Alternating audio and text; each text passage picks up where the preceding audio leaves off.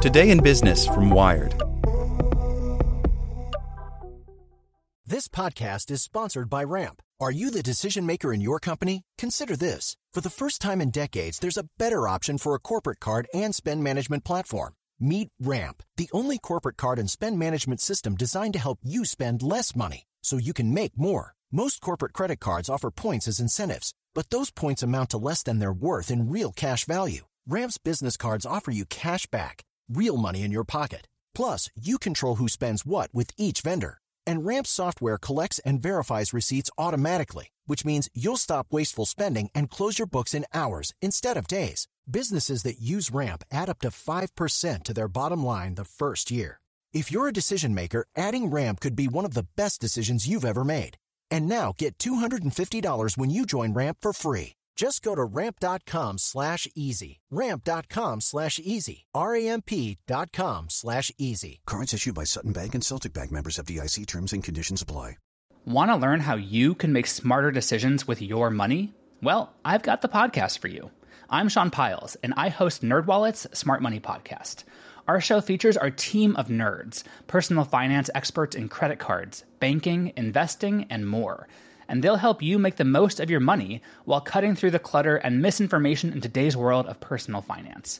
You'll get clarity on strategies to help you build your wealth, invest wisely, shop for financial products, and plan for major life events. Listen to NerdWallet's Smart Money Podcast wherever you get your podcasts. Welcome to the spoken edition of Wired. YouTube has kid troubles because kids are a core audience. By Paris Martineau. YouTube has a child exploitation problem. In February, the platform disabled comments on millions of videos that include children 13 and younger after Wired UK revealed that pedophiles had used the feature to identify clips depicting nude or sparsely clothed children.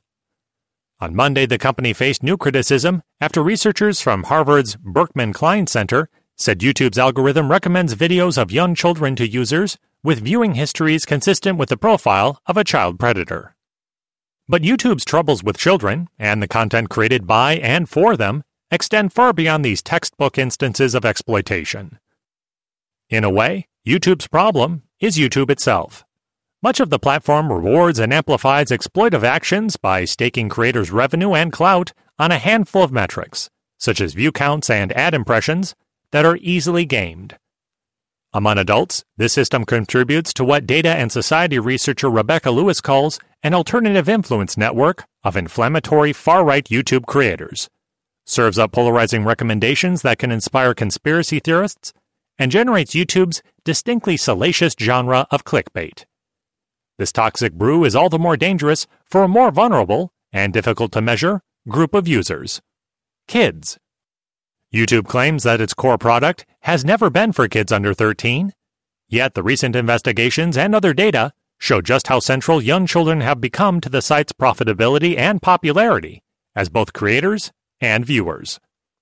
After Monday's Berkman Klein report, critics called on YouTube to stop recommending any videos featuring children under 13. YouTube balked, instead publishing a blog touting past tweaks it has made in the name of child safety, e.g., minors can only live stream when accompanied by an adult. Content that comes close to violating its community guidelines can be excluded from recommendations. YouTube also noted it removed more than 800,000 videos of potential child safety violations in the first quarter of 2019, the majority of which were taken down before they had 10 views. YouTube did not respond to a request for comment before publication. After publication, YouTube said it had invested significantly in YouTube Kids and heavily markets the product to parents to encourage them to direct children to YouTube Kids rather than the main service. Here's what those changes didn't involve: YouTube's revenue stream. Children under 13 have emerged as one of the most lucrative demographics for creators, reflecting the rise of YouTube Kids, which was introduced in 2015 as a safe, semi-controlled space for kids to experience the site. The growing ubiquity of the YouTube babysitter, and recent rules limiting YouTube creators' ability to easily monetize videos featuring adult content. Videos for children account for 12 of the 20 most viewed YouTube videos during April, according to Tubular, a social media analytics tool.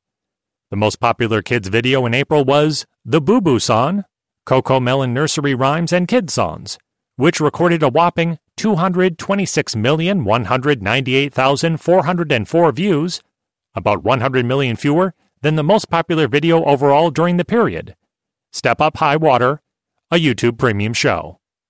The channel, Coco Melon, likely earns between $638,000 and $10.2 million a month from ad revenue, according to estimates by analytics site Social Blade. The wide range reflects variables in the prices advertisers could be paying. Young children are also the face of many of YouTube's most popular family vlogging channels, which boasts tens of millions of followers. The children spend hours unboxing presents and reviewing toys for an audience, like Ryan Toy Review, and chronicle the minute details of their lives, from kindergarten graduations to playdates, like the young star of Kids Diana Show, which boasts over 28 million subscribers. Social Blade estimates that Diana's mother, who runs Kids Diana Show, and stars in some videos alongside her daughter, could earn up to $4.2 million a month in ad revenue from the channel. Coco Melon and Kids Diana Show did not respond to requests for comment, which isn't surprising. It's often not clear who's producing top kids' videos.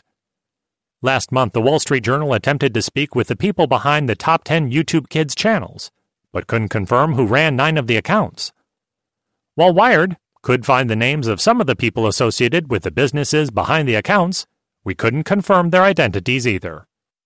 In Coco Melon's case, the business and its trademarks are owned by a company called Treasure Studio, but there's little publicly available information hinting at who is behind the operation. The California business license was registered by an Irvine couple, whose names match an H-1B visa sponsorship request for an animator, but Wired could not confirm they operated the YouTube channel. Multiple requests for comment at the phone numbers and email addresses associated with the couple and their businesses went unanswered. Critics say these channels' anonymity weakens accountability. Over the past 3 years, dozens of high-profile YouTube channels have been shuttered following allegations of child abuse. The parents behind one channel, known for its so-called pranks, Daddy05, lost custody of the 2 kids featured in their popular videos and eventually pleaded guilty to child neglect in 2017. A boom in kids' videos featuring disturbing subject matter, like artificial insemination, drinking bleach, and other jarring imagery, has embroiled YouTube in scandal since 2016. The videos used classic child animation tropes and knockoffs of popular characters to evade YouTube Kids' content filter, where they racked up millions of views and ad dollars. YouTube removed many of the most disturbing videos following public outcry, but the current state of kids' YouTube is undeniably jarring. Many of the top videos share characteristics that point to an intense emphasis on engagement and, ultimately, revenue over quality. These videos are often so poorly and nonsensically animated that it is difficult to tell whether they are the result of some rudimentary auto-generation software or actual human handiwork. Plots are rare. Instead, the content often merely consists of a list of objects, animals, or colors, ostensibly named at improving a child's reading comprehension. The words spoken in these videos rarely come from a human, and instead appear to be low-quality audio files from text-to-speech software, giving the whole affair a rather dystopian vibe. Most of the other noises featured in these videos sound as if they were lifted straight from GarageBand's sound effects library. They're disjointed yet oddly familiar, imbuing many of the videos with an ASMR-y effect. Somehow, this all culminates in a wealth of views anyway. The absence of a plot or any discernible entertainment value is irrelevant. Kids are watching regardless. Maybe it's the jarring nature of it all that attracts them, or the bizarre titles, which are so SEO optimized, presumably to game YouTube's recommendation algorithm, that they're more akin to word salad. Learn fruits and animals with funny monkey-style PC games, educational videos for kids. Whatever it is, it clearly works. And so long as some part of YouTube continues to reward this type of low-cost content with millions of easily monetizable views, they'll continue to be made and consumed by the site's most impressionable consumers en masse. Without the ones like you, who work tirelessly to keep things running, everything would suddenly stop. Hospitals, factories, schools, and power plants, they all depend on you. No matter the weather, emergency, or time of day, you're the ones who get it done. At Grainger, we're here for you with professional-grade industrial supplies. Count on real-time product availability and fast delivery. Call, click Grainger.com, or just stop by. Grainger, for the ones who get it done.